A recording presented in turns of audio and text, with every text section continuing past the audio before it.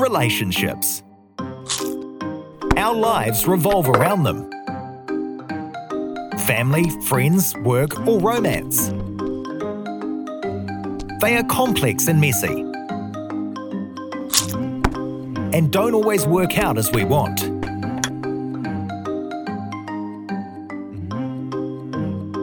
God has made us for each other, and maybe He can show us a better way to be together.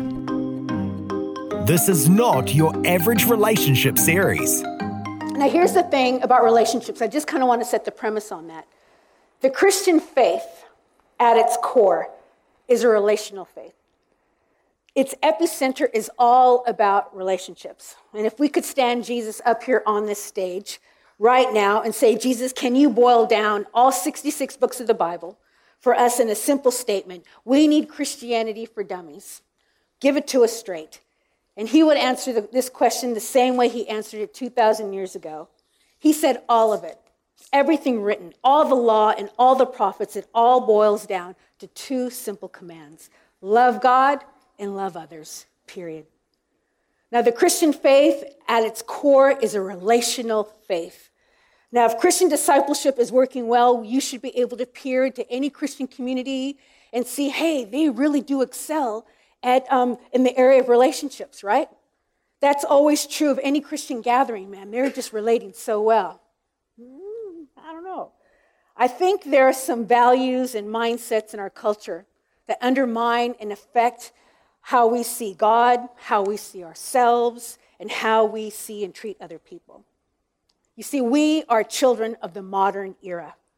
The modern era has brought many great things into our lives. It's brought advances in technology that we love, and the sciences, the Industrial Revolution, democratic freedoms, individual human rights are all part of the modern era, the modern era has brought to us, all good things. But the modern era has also produced the most autonomous, individualistic, disconnected generation of people in history. So tonight, if you haven't guessed already, we're going to be talking about the generations. We'll go back one. The generations. So let's start by taking a quick look at some of these generations and their coming of age. I came across a great book by Dr. Tim Elmore called Generation IY. And I've taken the following information from his book, so don't blame me. He says that in each generation, there are distinct characteristics and life paradigms that define each generation. And researchers would agree that there are 5, soon to be 6, generations currently living today. 6 because people are living longer. So, this generation has been called, and deservedly so, it's been called the greatest generation. They were born between the years of 1929 and 1945, and they are called the greatest generation because these are the men and women who went selflessly to war, World War II. Not because they had to, and not for fame or recognition, but because it was the right thing to do. And I have to mention New Zealand here. New Zealand's population was just over 1.5 million. I think it was 1,600,000 at this time. And listen to this statistic with that in mind. At the end of World War II, 194,000 New Zealand men and 10,000 women had served in the armed forces at home and overseas. And get this, 1 in every 150 New Zealanders lost their lives serving their country.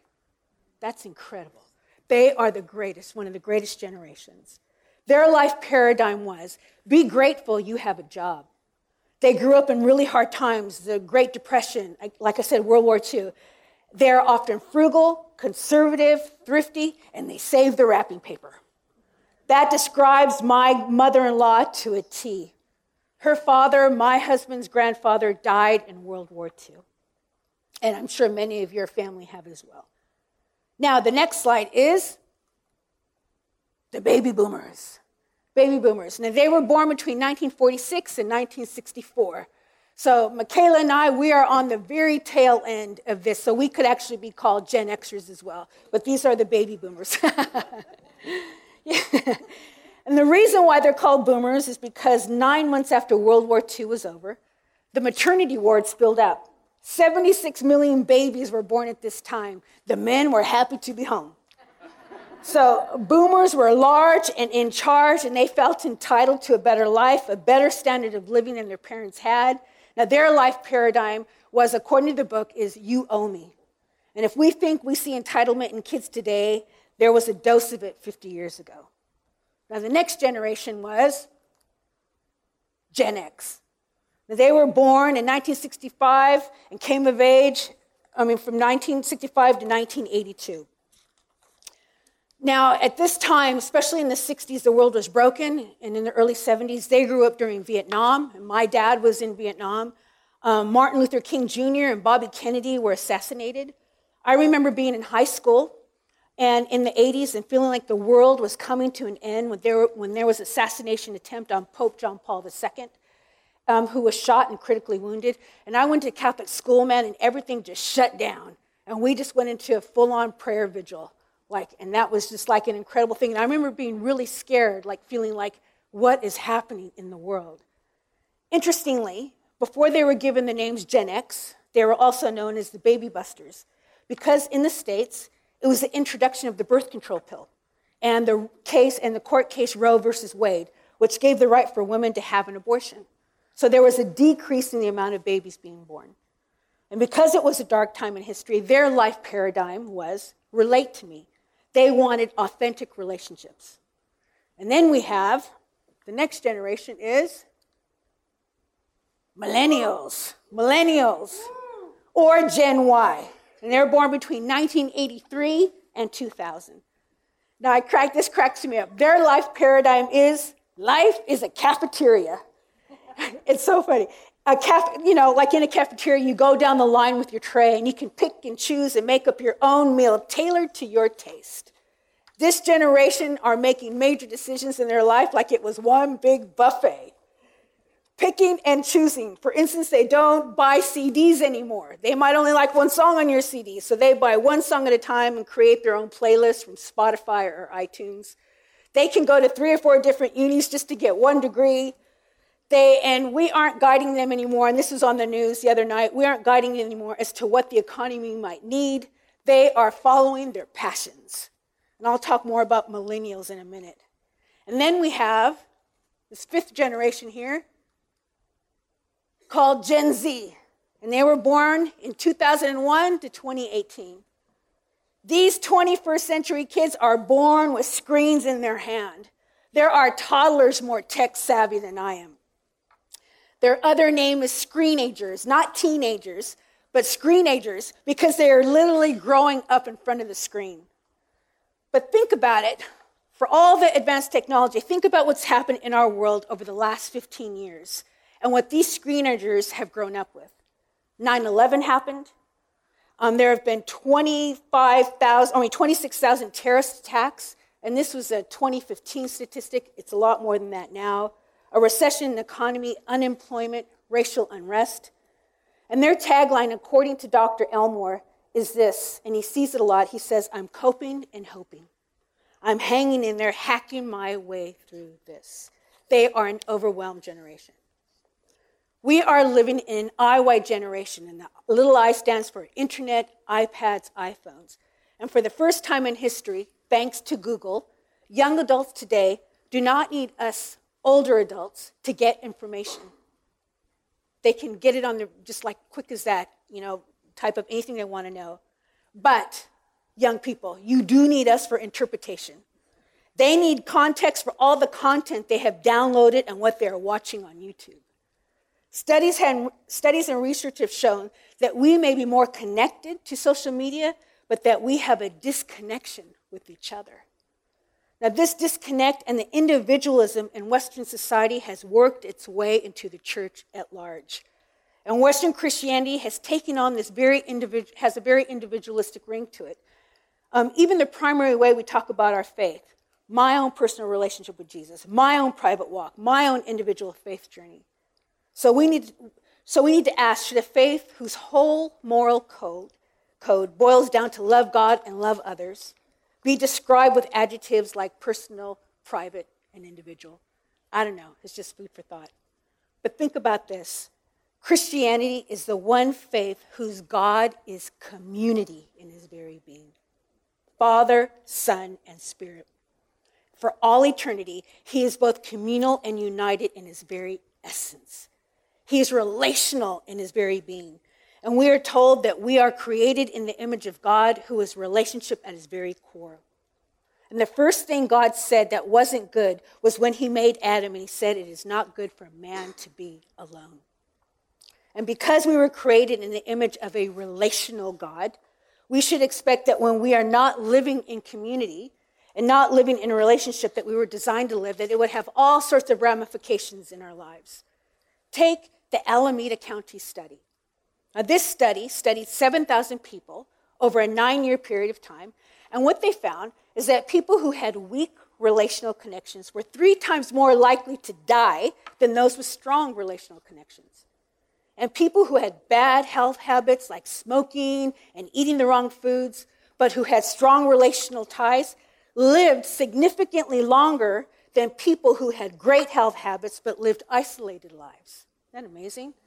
In other words, and in the words of John Ortberg, eating Twinkies with good friends is far better than eating broccoli alone. Isn't that good? Yep, amen to that. In another study by the American Journal of Medical Association, they did a study on 270 people who volunteered to be exposed to the common cold virus. This study found that people who had strong relational connections were 4 times better at fighting off illness than those who did not have strong relational connections. And people with strong relational connections, they were significantly less susceptible to catching colds and had fewer viruses in their system and produced less mucus. So it really is true. Unfriendly people are snottier than friendly people. Yes. So the population of millennials has overtaken the population of baby boomers. More millennials fill the workplace than any other generation. And there's been a ton of research, man. I was trying to filter through it all. Ton of research and studies, books written, polls taken on this millennial generation. And here's a worrying trend. Studies have found that in the U.S., 1 in 4 millennials are unaffiliated with any faith. And I don't know what the stat is in New Zealand among millennials, but according to the 2013 census, over 40% of Kiwis say that they are unaffiliated with any Christian religion. Unaffiliated means not officially attached or connected to an organization or a group. And of the 1 in 4 millennials, according to Pew Forum, only 18% say they go to a religious service on a regular basis. In the previous generations, there was twice as many. And when asked, what helps you grow in your faith? Going to church didn't even land in the top 10 of their answers. And the saying researchers kept hearing over and over was, I'm spiritual, but not religious. I mean, what do they mean by that? I think they mean that I'm connected spiritually, but I'm not connected to an institution. That they want autonomy. They want to be individual. I want to choose what I believe about God, and I want to control what I commit to or don't commit to, like the cafeteria. A little bit of Jesus, a little bit of Buddha, a little bit of Oprah. I want to be able to say that I'm connected spiritually. I want to love God, but I do not want the hassle or commitment of being part of a community. It's not so much an anti-religious movement as it is an anti-social movement. And I know what you may be thinking, millennials. What are you talking about? I'm all kinds of social. I've got thousands of followers and friends on Facebook. We're more connected. I want to see what you're up to, absolutely. But there is a less deep community of I want to live life with you. Instead of asking someone, I saw this the other day, asking someone for directions, we ask Siri or Google Voice. Siri, can you tell me? We don't want to rely on humans for information. We have a computer for that. That's the world we are living in. And when we think that way, what ends up happening is that it's not good for us. We weren't created like that. Huffington Post, which is not a spiritual newspaper by a long shot, wrote an article analyzing the major trends in the lives of college students over the last 10 years. And here's what they came up with. They found that, number 1, college students are less religious. Students are more stressed, depressed, and alone than ever. Drug treatment has dramatically gone up. because when they're stressed and overwhelmed and they have to study, they go to a pill instead of a person. And this is the most worrying of all in this trend. Sexual violence was up on university campuses. And that's the findings of a secular magazine. We are more cyber-connected people than ever, but we have lost community. And like it or not, baby boomers and Gen Xers, this generation didn't raise themselves. And they weren't raised by wolves. We may think they have been, but they haven't been. They were raised by us. And I raised a couple of them. And we may have given the next generation a better standard of living, but they need a better standard for living. Amen? And all of us, regardless of age, are called and responsible to the next generation. And who is the next generation? Anyone who is coming behind you. Anyone. Psalm 78 says it like this, and I love it. It says, "Give ear, O my people, to my teachings. Incline your ears to my words of my mouth. I will open my mouth in a parable. I will utter dark sayings from of old, things we have heard and known that our fathers have told us. We will not hide them from the children, but we will tell to the coming generation the glorious deeds of the Lord and his might and the wonders that he has done. He established a testimony in Jacob and appointed a law in Israel, which he commanded our fathers to teach their children, and the next generation might know them, to children yet unborn, and arise and tell them to their children, so that they should see their hope is in God, and not forget the works of God, but keep his commandments." We are called to the generations. Now that word generation is used 198 times in Scripture, right from Genesis all the way through to the New Testament. It's a principal word, and it's something that is repeated over and over in Scripture. Isaiah 41, and I'm going to read it off there because I have a different version here. And it says this, "Who has done this and carried it through, calling forth the generations from the beginning? I, the Lord, with the first of them, and with the last, I am he." See, what that means is, from the very beginning, God planned out the generations, and he is calling them forth. So the generation you and I were born in was purposed beforehand by God. 1 Peter 2:9 says that we are a chosen generation. So whatever's going on in our world, in this space, in this time, these are the generations we have been called and entrusted to. Each generation is responsible for the generation coming up behind them. See, we are all spiritual mothers and we are all spiritual fathers, regardless of age.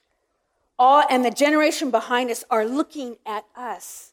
They are watching if we're trusting God and believing in him when all hell is breaking loose. They are watching how we relate to one another in community. The generation behind us needs us to encourage, coach, mentor, disciple them. They need to hear your story and stories of how God has been so good to you so they can believe that he will be good to them. The good news of the gospel is that God is not just saving individuals. God is creating a family. That as God calls people to himself, he calls us to each other. And you see it so beautifully in 1 Corinthians chapter 12, which is a sermon in itself. So bear with me as I read it, and it's in the Message version, but I just dug it so much. I thought it was so cool. Oops, there we go. I can't be trusted with this. God's various gifts are handed out everywhere, but they all originate in God's Spirit. God's various ministries are carried out everywhere, but they all originate in God's Spirit. God's various expressions of power are in action everywhere, but God himself is behind it all. Each person is given something to do that shows who God is. Everyone gets in on it. Everyone benefits. All kinds of things are handed out by the Spirit and to all kinds of people.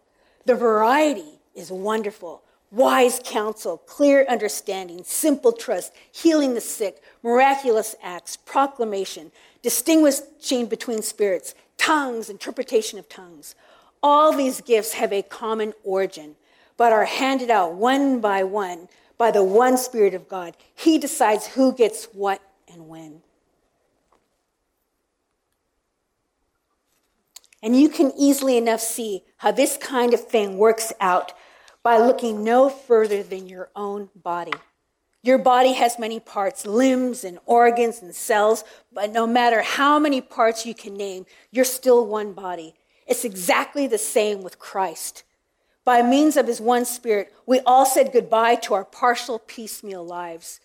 We used to independently call our own shots, but then we entered into a large and integrated life in which he has the final say in everything. And that is what we proclaimed in word and action when we were baptized. Each of us is now part of his resurrection body, refreshed and sustained at one fountain, the Spirit, his Spirit, where we all come to drink. And the old labels that we once used to identify ourselves, like Jew or Greek, slave or free, are no longer useful. We need something larger, more comprehensive.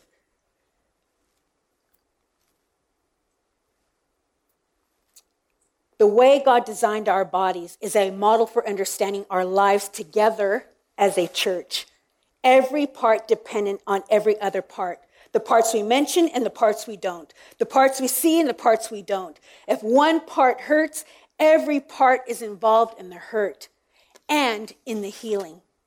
If one part flourishes, every other part enters into the exuberance. You are Christ's body. You are Christ's body. That's who you are. We must never forget this. There's a lot going on in these passages, but what is the point Paul is trying to make? I think he's saying that you came to Christ because the Spirit of God came in and showed you Jesus is Lord over all. And when that Spirit came in, he separated gifts among us that we would use for the common good. We need each other's gifts, and we are dwarfed spiritually without them. True spirituality and our gifting always works itself out in the context of community because the Spirit of God is building a family. So if you say I'm spiritual but not connected to a community of faith, you're something, but I think you need another word for it. Because when the Bible says the Spirit is moving, and how do you know the Spirit is moving? Because the Spirit connects us to us. And here's what's beautiful about what Paul has unpacked here. He is saying that the Spirit of God is bringing unity out of diversity for God's glory. I hope you saw that. He is taking the Spirit of God. He is saying that the Spirit of God is moving. And what the Spirit of God does when he is alive in us is that he is connecting what he's connecting together. And Paul picks who he's connecting together, Jews and Greeks. You could not get more different in how you see the world and how you operate within it. And he says he's making them one body together. And he's taking slaves and free people and making them brothers and sisters in Christ. God is moving, and you know you're spiritual, and spirituality works itself out in the context of community. And not just any community, a unity of diversity of the generations. And if you're going to roll with Jesus, you have to know that Jesus is moving towards the unity of diversity. We need each other. A couple of weeks ago, some women came from another church to see how we do women's ministry at Serious Coffee here at BBC. And I sat with them at the end, and I met with them to answer any questions they might have. And the first thing they commented on wasn't the seriously good coffee they drank, or the awesome venue like the cafe. They didn't comment on that. Or the great speaker we had that morning. No.